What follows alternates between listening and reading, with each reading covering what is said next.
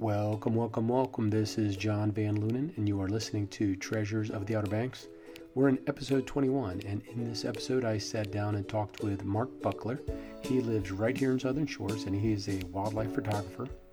He has a business called Mark Buckler Photography, where he takes customers on photography tours. Now, most of his tours are right here on the Outer Banks, but he also does tours in Alaska, Africa, and the Arctic. What he reminded me was that this area is just bursting with wildlife. We have our black bears, red wolves, wild horses, alligators, migrating birds, and more. Basically, we have so many great opportunities right here in our backyard for outstanding wildlife photography. If you like wildlife photography, I think you're going to like this episode with Mark Buckler. So sit back and enjoy. So you're in Alaska. The salmon are spawning. You're sitting in a cold stream somewhere in the wilderness, and you see a bear running at you. Describe to me what you're feeling, what you're seeing, what you're doing. Pure exhilaration. All right. I don't think there's anything more exciting that I do than having a bear running at eye level while you're sitting in a stream, crashing through the water at kind of full steam and pouncing Right. on salmon right in front of you. Right. It just is completely just the most exhilarating experience, and to see something that powerful and just crashing through the water and trying to capture an image of it doing its thing is. And what's your fear level at that point? Almost none. Right. There are a couple of factors going into that. It's, part of it is my background. I've got several decades of experience studying wildlife. My degree's in wildlife biology. I have a very good understanding of wildlife and wildlife behavior. And so the other factor is that these bears have been fishing for salmon for thousands of years, and they really have no interest in anything else. They're not interested in eating me because they have plenty of food around that's probably much easier to catch than me. And they're just so busy gorging on salmon that they pretty much ignore you. Right. And you still have to be aware and vigilant and Right. and monitor the bears and keep an eye on them. But they routinely will walk within just a few feet of you. And what is your response? I mean, is it just no eye contact, don't move, or? I guess the official response is, a lot of this is within Katmai National Park, which is a massive wilderness area. And, there's a rule, a regulation there that you have to stay 50 yards away from a bear. Okay. However, there are certain situations where if a bear approaches you, it's actually safer to stay put and let the bear do its thing rather than stand up and move away from the bear, which could be perceived as a threat to the Right. bear. And so, you have to use your noggin a little bit and Yeah. use the knowledge that you have. For the record, I'm always 50 yards away from a bear, but the reality is that there are certain situations where you may not be able to do that, and it's a perfectly safe situation. Right. And what kind of preparation do you have to do up there? I mean, I'm thinking, here's what I'm imagining. You probably had to get up kind of early. You had to hike in. You had to, set up your equipment. You dress for the occasion. What kind of preparation are you doing as you get into position? Well, that's also what makes it probably my favorite trip that I've ever done, and I'm sure we'll talk about some other things that I've done and experienced and places that I've been. But what's really nice about the way that I like to photograph the bears in Alaska is I like to go to what I refer to as a fly-out lodge. So I'm in I'm literally in the middle of nowhere in this small village where there's a kind of a small cabin or some small cabins and a lodge that we operate out of, and we don't photograph bears around the lodge. Right. We jump in some kind of bush plane, whether it's a tundra plane that has tundra wheels on it, so we can land on the tundra or on beaches. Or most of the time we're in float planes, just kind of a classic de Havilland Beaver, and we go to wherever the best bear activity is, and that means we get, we can always get to bears, because if you just go to a lodge and photograph bears at a lodge, in that general area, if the bears don't happen to be there, you're kind of out of luck. So we have this advantage of just flying literally to the middle of nowhere with very often nobody within 100 miles. Wow. And you get dropped off and you kind of hike into maybe where the bears are, because they're not always going to be near the little ponds that we land in, the float planes. And sometimes we even camp out right with the bears, and so that's what that makes it just a really fun, true wilderness experience. Right.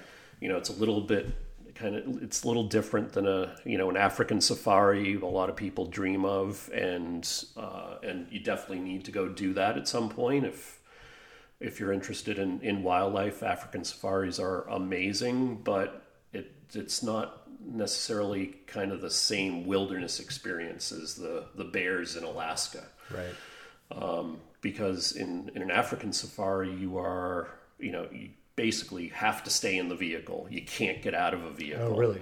And then most of the camps, in an African safari are more luxurious than my house. I mean, you're staying in tents, but they're large, luxurious tents, with, that's nice. And you just came back from a African safari. I did. Yeah, How did that go? Back. It was fantastic. Nice. I mean, it's always fun to be in Africa. And did you do a lot of photography there? Yeah, that's all. That's the purpose of going is I run photo tours, here around Eastern North Carolina and the Outer Banks, which is my home base. Right. But I run a lot of photo tours all over the world, from doing polar bears in the Arctic to the grizzly bears that we talked about, to Africa and Iceland. And you've taken students to the Arctic? Yeah. Wow. Yeah. So these are, when I run these trips, they're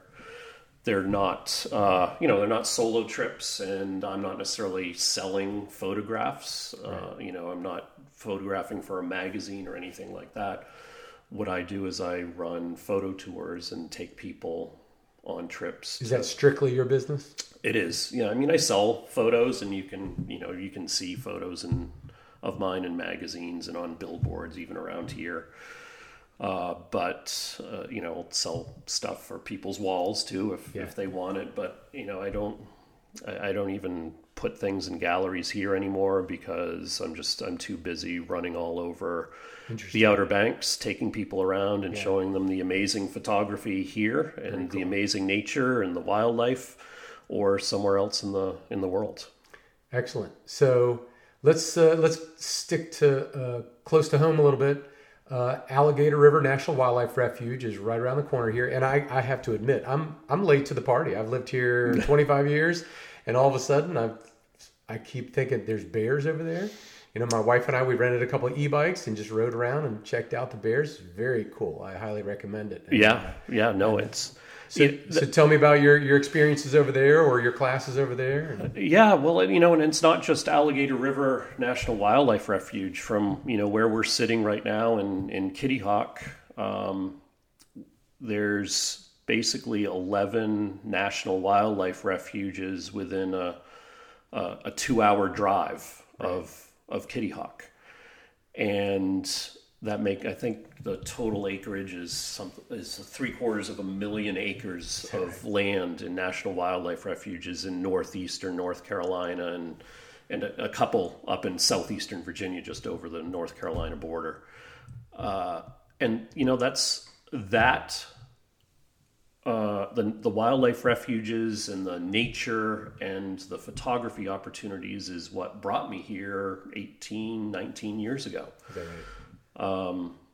I think for what I like to photograph, which is wildlife primarily, but also just nature, landscapes, beautiful scenery, I would say that the Outer Banks rivals any place in North America for its photography opportunities. You've got, in eastern North Carolina, not here on the barrier island itself, although every once in a while a bear will make its way over here, but quite rarely. But just on the other side of the Sound, in eastern North Carolina, on the Albemarle Pamlico Peninsula, you've got the highest concentration of black bears in the world. That's crazy. And you've also got they happen to be the largest black bears in the world as well.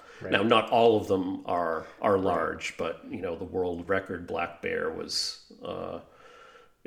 from this area at 880 pounds. Crazy. And that's a big bear. That's bigger than an average grizzly bear. Is that right? Yep. I was trying to wonder how they compared to the grizzly, but yeah, I always thought the grizzly bear was bigger. Well, they generally are. The record is but okay. If you take the largest black bear, it's bigger than kind of an average grizzly. Gotcha. But there's some big differences. But you've got the bears here. You've got wild horses on the beach up north in Kerala, which is a very unique situation. There aren't a lot of places in the world where you can find wild horses in the dunes and down by the ocean. And you've got the most endangered mammal on the planet, also over at Alligator River National Wildlife Refuge with the red wolf. Right. Have you had a chance to spot them at all? Yeah, because they're very shy, right? Well, they're shy. Well, yeah, they tend to be fairly active at night and at dawn and dusk, and so you have to be out there at those times to really see them. They're generally not very active during the day, and there's so few of them right now. There's I think there's 20 to 25 of them in the wild right now. Yeah, and when I'm sorry to cut you off, but when you go to Alligator River, are you pretty much just planting yourself in the blind somewhere, or are you moving around as the day wears on? Or? No, well, I may sit and plant myself somewhere if I have a handle on particular behavior that might be happening with bears or other wildlife in an area. But generally, it's an area where when I take people there, we just drive around, and when we see something, we get out and photograph. Okay. That's one of the things that makes it so nice. You don't, and you don't have to use the bush plane to fly in. No, you don't have to camp out. No, and you don't, and you don't need to walk through the woods, or that's not a real good idea. That's how you get in trouble with bears is, if you surprise a bear, that's, so kind of walking through the woods looking for bear is not always the best way to go about it. There's so much open space out there, and the bears spend a lot of time out in the open. Right. And so, you don't have to put yourself in a situation where you're in any kind of danger from the bear. What about birds of prey? Do you get into birds of prey at all? Oh, yeah. Okay. Yeah, I mean, any wildlife, I love to spend time with and photograph. And so, in this area, you've got bald eagles, you've got all kinds of hawks and osprey, and but one of the favorites to photograph, especially at Alligator River National Wildlife Refuge, are the owls, especially the barred owls. They are quite cooperative. Is that right? And there are usually several pairs in one particular area that are visible frequently. Is that right? And barred owls, at least in Alligator River National Wildlife Refuge, are quite diurnal. So they're active during the day, and they can be active hunting all day long. Is that right? Because I'm here on the Dogwood Trail. I hear great horned owls fairly often. Yep. And I've never seen one.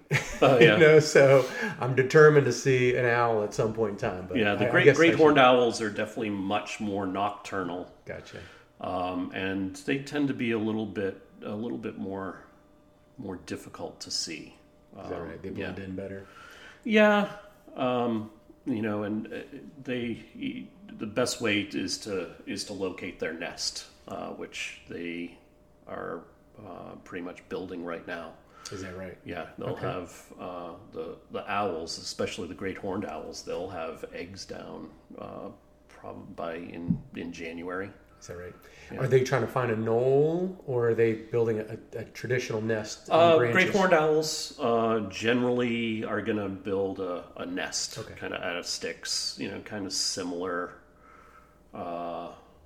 to a typical nest. Okay. But the barred owls are cavity nesters, and so they nest inside holes in trees and that sort of thing. That's good to know. Now I know what to look for. So tell me about your class a little bit. What would a typical student expect? Is each locale a little different? What are a few main topics you would tell a student? I'm sure there's some basic photography concepts or skills that you might... Yeah, it's all different because everyone brings a different set of skills to a photography tour. Some people are professional level photographers that go out with me, but most people are novice to intermediate, just enthusiast, hobbyist photographers, amateur photographers, and so what's nice is all of my groups tend to be small. Right. Trips around here, I'm usually just taking out 3, maybe 4 people at the most at a time. And then some of the bigger trips like Alaska and Africa is usually 4 to 6 people at the most.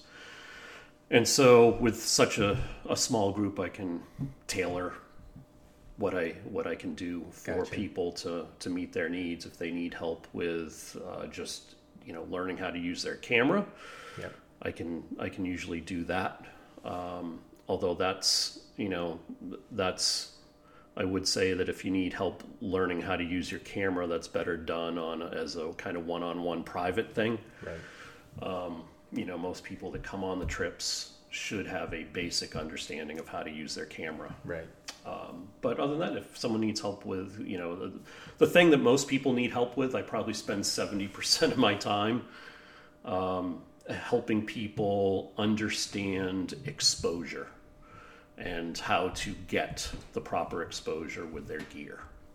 That's a lot of people think they understand exposure, but they really don't understand it as well as they think they do.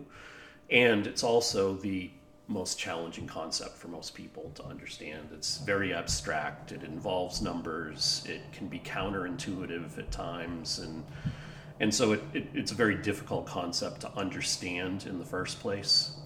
Does that change with the daylight as well? I mean, is it kind of a sliding scale? Well, it's actually a lot easier than most people make it out to be. Gotcha.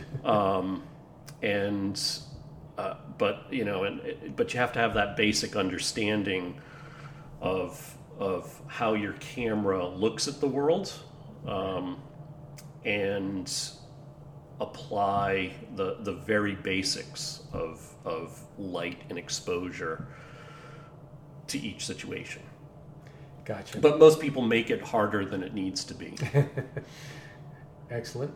So how do you choose where you're going to go? I mean, are you following the seasons a little bit, or you're following migration, or whatever? How are you making up those decisions? Well, I go to places that I want to go to. First and foremost. Yeah, I mean, I am fairly selfish that way. Sure. But the good news is there are a lot of places that I want to go to, but it is also a business, so I have to go to places that other people want to go to as well, and so the decision is there are plenty of places to go that I'm interested in, and other people are as well. Right. And when to go just depends on what kind of maybe wildlife you're looking for, what kind of landscape you're looking for, and that can change based on season. Right. If your goal is to photograph, the northern lights or the aurora in Iceland, you don't want to go in the summer, right? Because there is no nighttime. Now the aurora can be happening, you just can't see it because it's daylight, pretty much 24 hours a day, or close to it. So so if that's your goal, you obviously don't want to go at that time of year. And if your goal is to photograph bears fishing for salmon, which, as I said, is pretty much my favorite thing, you need to go when the salmon are running. Right. Which in Alaska, basically, July through September. Right. Is so you need to go then. So skipping around just a hair, your background is in biology. Do your trips ever turn into a kind of a simplified biology this is why, this is what they're doing, this is why the salmon are running, and this is whatever, why they're fattening up or whatever? Yeah, I got into what I really like to think that I offer to folks is not just an outing to go photograph brown bears or polar bears or lions or something like that. And it's not just helping them improve their photography and teaching them some of the skills that they might need help with, but it's also educating them about the natural world and nature. And that's my background is wildlife biology. That's my degree. I've got a lot of experience studying and researching wildlife in the field, and I also have quite a bit of experience as a teacher, right. Which I didn't think I was going to get into, but I ended up getting suckered into being a high school teacher for a long time. The good news is I was able to teach a wildlife biology course in high school, and that may be a story for a different day and maybe a glass of bourbon, but right. But I really fell in love with teaching, even though I didn't intend that to be a career. There's also that factor where when you teach something, you become smarter about it, you know what I mean? Yeah. So maybe you learn a little bit more about it, or you learn how to convey the ideas better. Yeah. So I could definitely see where that's one of those one hand washes the other kind of thing. Yeah, and most importantly, with what I do now, running the photography tours, with something like wildlife, and I tell this regardless of what you like to photograph, if you want to be an architectural photographer and that's your passion, that's what you like photographing is architecture. Well, the more you know about architecture and the more you can learn about it, the better images you're going to be able to create. Right.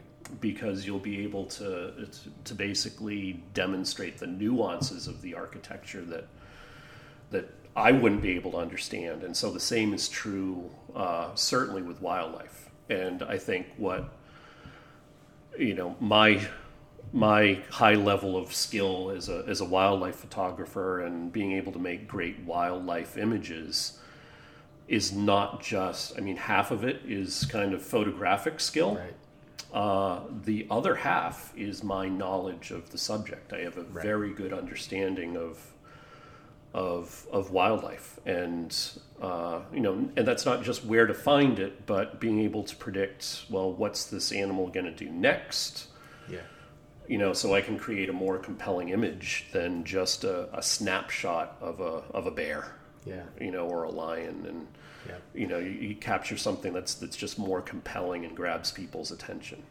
So it sounds like obviously you're a teacher of photography, but you're also a bit of a guide. Yeah. I mean, you are taking these people out there on a little safari. Yeah. And so I'm sure there's all kinds of logistical things you need to get ready for these people. You got to take care of these people. Safe to be around. We do a bear briefing and tell people how we're going to behave to keep ourselves safe, but also to respect the wildlife and not disturb it. Right. Just to get a stupid picture. Yeah. And that's one of the more frustrating things that I deal with. Acting like children. Well, is out at the refuge. There are other people. It's a public area that you're free to kind of go explore on your own. But the number of people that are disturbing the wildlife and harassing the wildlife is a little upsetting at times, and there's a lot of issues with the horses on the North Beach. Yeah, well, they're surrounded by people and houses, and in some cases it's not people intentionally harassing the wildlife. It's a situation of ignorance, right? And they just don't know that what they're doing is causing the bear harm, or right. It's just not fair to the bear or the owl or the alligator, or whatever it is. People have a tendency to when they go photograph wildlife, and so I guess I'm getting into a little bit of instruction now, but when people go photograph wildlife, very often their first instinct is, oh my gosh, there's a bear up ahead of us. And they try to get as close as they can to the bear. In some cases, they try and get as close as they can and maintain a safe distance, which is always a good idea. But the best photograph and the best way to view a bear is not always as close as possible. Right. The best image can be far away, and very often is a distance away, so that you don't alter the bear's behavior, so that it does what it naturally does, and you end up, Sometimes people aren't much different, right? No.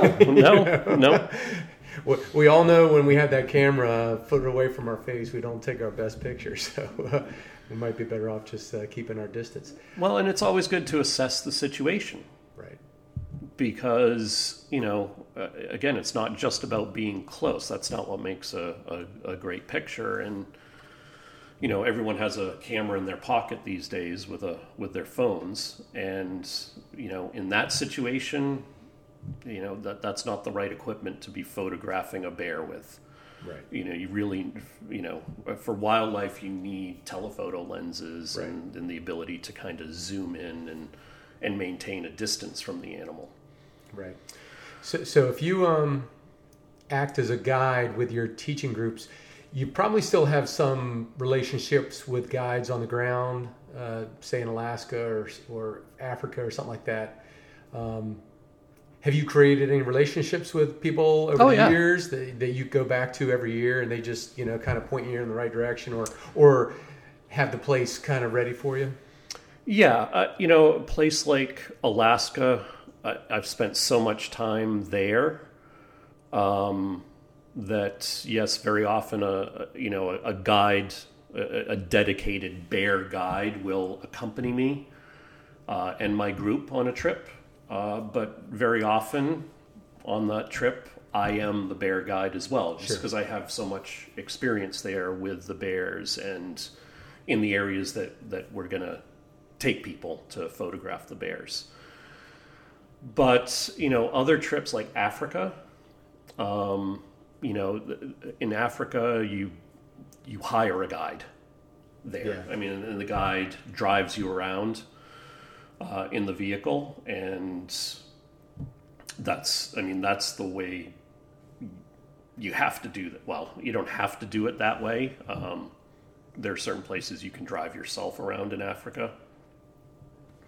But if at all possible, doing it with a guide who works every day out in an area and knows and the knows area, exact and knows the animals, and knows the degree. specific animals, knows their patterns, knows, has a sense of what the animal has been doing for the past week, the past 2 weeks, and has a sense of its patterns. Doing that just increases. Now, there's certain guides that are better than others. And so, if at all possible, I try and get the best guides possible. Or there's, some camps in Africa where all the guides at a particular camp are all really good. And so I tend to go to those camps. Is that right? More often. Polar bears, that's definitely, that requires some kind of guide. Who's manning those stations? Well, there's a couple ways you can do polar bears. The recent trip I did this past August with polar bears was out of basically an archipelago north of Norway called Svalbard. And that is a ship-based expedition. Okay. And so... What nation is running that? Well, it's our Svalbard is a part of Norway. Okay.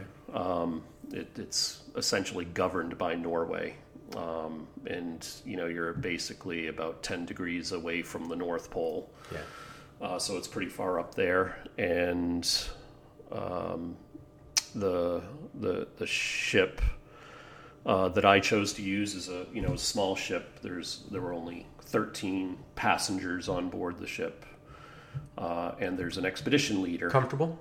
Yeah, very comfortable. I mean, very comfortable. I mean, they're small berths or beds, and small rooms, like on, kind of on any cruise ship. The rooms tend to be quite small, but the only time you're in your room is when you're sleeping, because otherwise you're out either looking for wildlife or you are out photographing some wildlife. Yeah. So it's and it's 24 hours of daylight there in the summer, and there's an expedition leader and an assistant expedition leader. Are you on skis, sleds? I mean, what do you? No, we're on a ship. But you get out on the ice floe or the ice pack, and well, what happens is when you see a bear or some other wildlife or something that you may want to go investigate or photograph. There are small little inflatable zodiacs on the ship, and you hoist those over the side, and you get into those with the expedition leaders, and you go chase or photograph the wildlife. Amazing. So most of it's photographing from the ship. You don't. Okay. Most times you don't go onto land where there's a polar bear. That's not a real not a lot of places to hide. Not a real wise maneuver. Right. There's always a chance that you could go on land and a polar bear arrives while you're on the land. At which case you get back in the boat. But right. Right. But we're talking guides with rifles and in front and behind the group. You got to be a little careful around polar bears. Is that right? Yeah. And you got to be careful around all bears in general. How much bigger are polar bears? They're big. Yeah. Yeah. They're big. Their paws are they're the size of dinner plates. Yeah. I mean, they're just massive, powerful animals. Amazing. Yeah. How would you compare NC black bears with the bears you see in Alaska? Well, they're different. I mean, the bears here in the eastern United States are black bears, whereas the bears in Alaska are grizzly or brown bears. Grizzly and brown bears are the same animal, same species. They just have a designation as to grizzly bear or brown bear, essentially based on what it feeds on. Oh, really?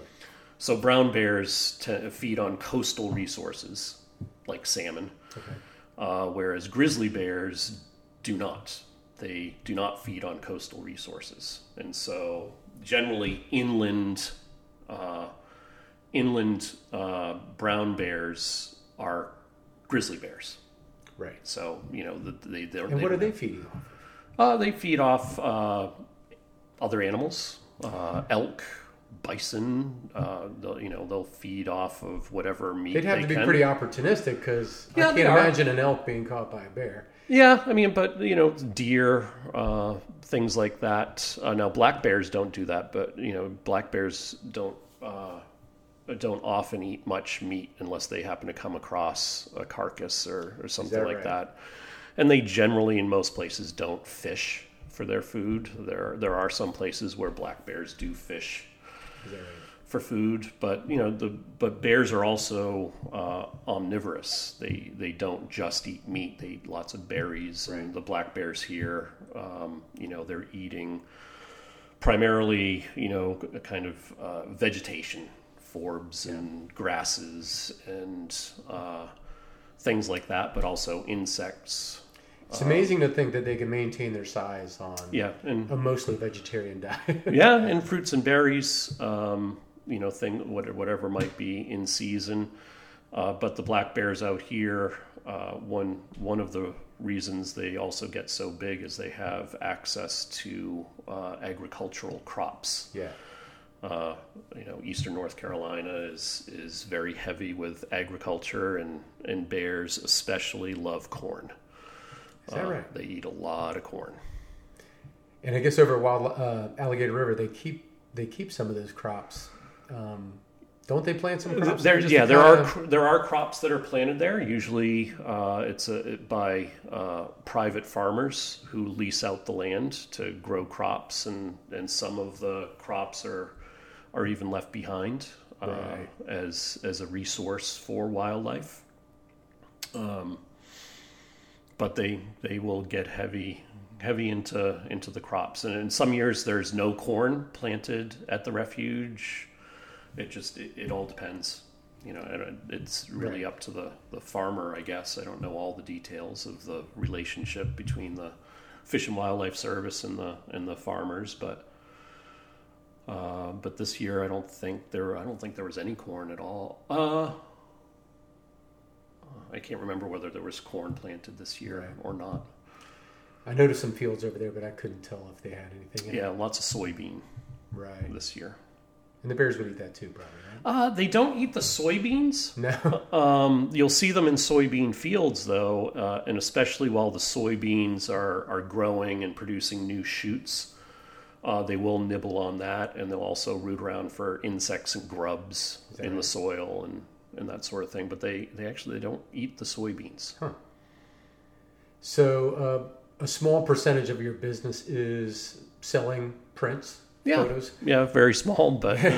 Do you have any consistent buyers, or is it just kind of, is it typical freelancing? You just, It's, just whoever finds out about my photography. I guess probably one of the more regular ones is Our State magazine. Oh, good magazine, yeah. Yeah, very great magazine. So I'm proud to have images in there regularly. Yeah, excellent. And if I were better at maintaining a library for them, I'm sure images would be in there. But I don't think that'd be another full-time job, pretty much. Yeah, it takes up. The other stuff that I do, the photo tours, takes up so much time because. How many trips a year are you averaging? I have I don't know. Probably a good. I'm running trips 150 days a year. That's fine. Yeah. So most of those trips are local, where I get to sleep in my own bed each night. But some of them are in faraway places. Okay, because this podcast kind of centers around the Outer Banks. Could you give us a few examples of your local trips? I mean, just tell us, what you might do with a couple different groups. Yeah, what areas? I run what a areas bunch you might go to of different trips around here. I do, I do a lot. We've been talking a lot about wildlife, and that is what I spend a lot of my time photographing. And so that would be, trips to photograph the wild horses, trips to photograph Corova Beach. Yeah, up in the four-wheel drive area in Corolla. And I'm sorry to cut you off, but are you providing? Did you get a van and throw everybody in the van? No, I just use my own vehicle. Your truck, just use my because you only have 3 or 4 people with you anyway. Yeah, and so prior to 2 years ago, I had a four-wheel drive Chevy Suburban that I'd be able to transport 4 or 5 people comfortably. But I'm now down to a slightly smaller four-wheel drive vehicle that's even better off-road. Right. And now I'll take 3 people on most trips, and if it's a group of people that maybe know each other and they want to squeeze a 4th in, it's doable. Gotcha. But generally it's just 3 people. That gives plenty of room for gear and the ability to go off road on the beaches and even in other areas. But it could be wild horses, could be black bears, it could be I do bird photography in the summer here with a lot of the shorebirds and water birds. And then we're getting right now into waterfowl photography season, because swans and snow geese have really just arrived in large numbers. And so I spent a lot of time in December, January, and February photographing the ducks, geese, and swans that sorry for the pun, that flock here in the wintertime. In such large numbers. And like you were saying earlier, you were somewhat unaware of the bears at Alligator River, and another phenomenon that happens here every year and has for centuries is the inundation of ducks, geese, and swans in northeastern North Carolina in the wintertime. Most people have no idea that northeastern North Carolina, including the Outer Banks, is one of the most significant wintering areas for ducks, geese, and swans in North America, and certainly for the tundra swans. Right. And it's in this area in the winter. There are certain areas where you can go, like Poquoson Lakes National Wildlife Refuge.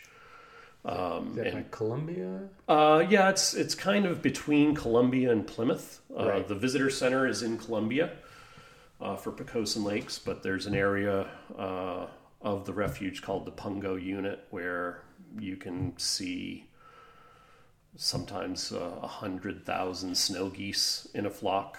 Wow. Have you been to Manamesquite? Yep.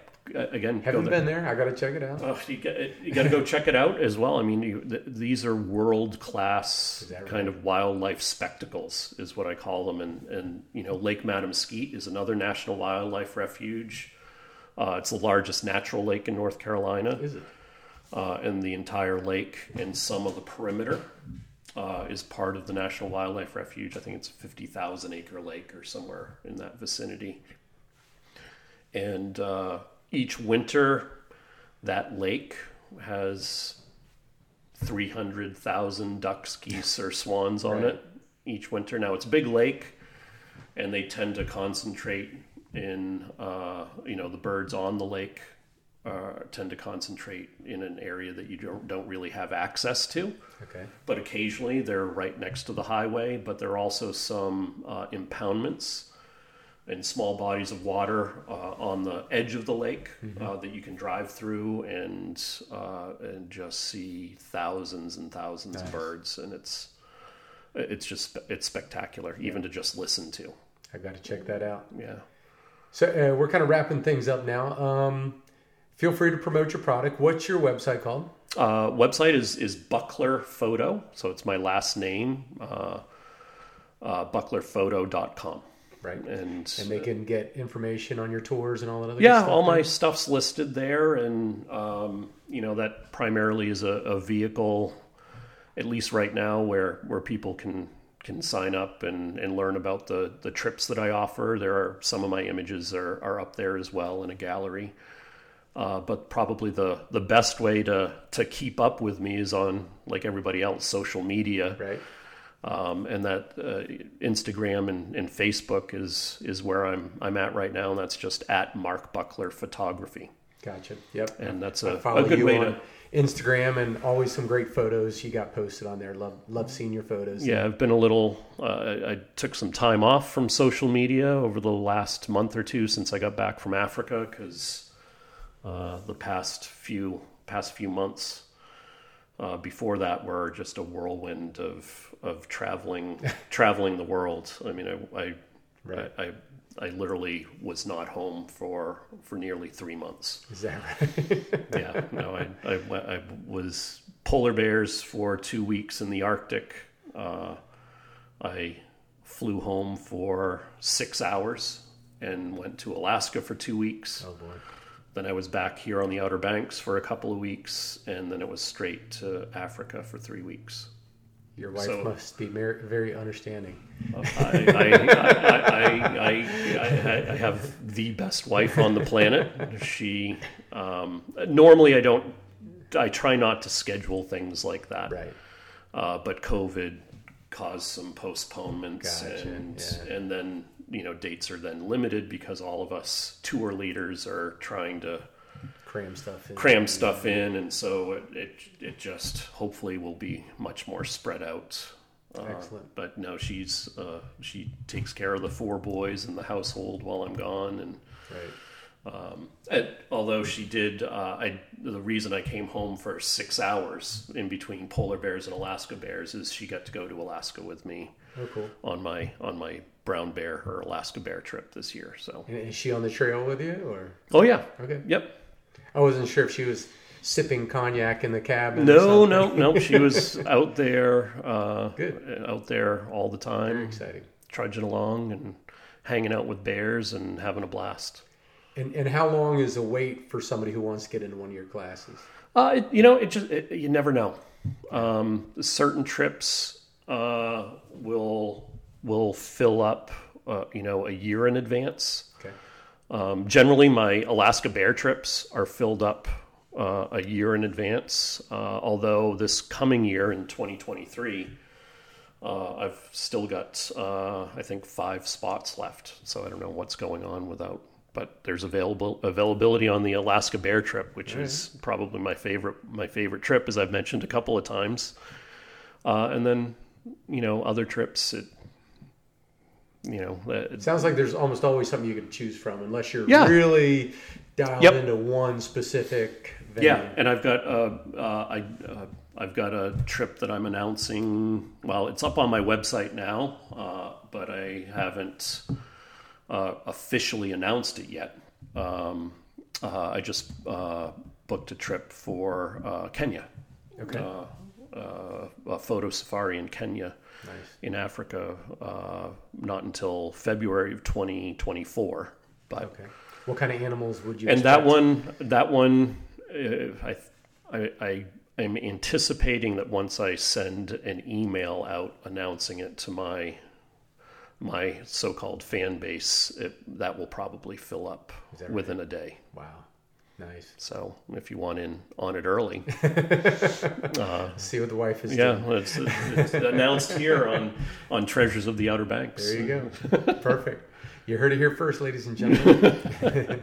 Well, Mark, this was a great talk, and I learned so much about all the stuff around here. Very cool. I appreciate you coming out today. Oh, no problem. Anytime. Hope to talk some more at some point. That'd be great. You heard it here first again.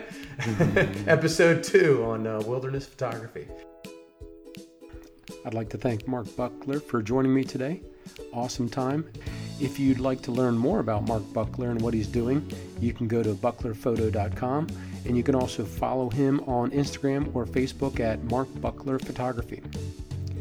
I hope you enjoyed this episode, and if you like this podcast, please leave a positive review on Spotify, Stitcher, or Apple Podcast.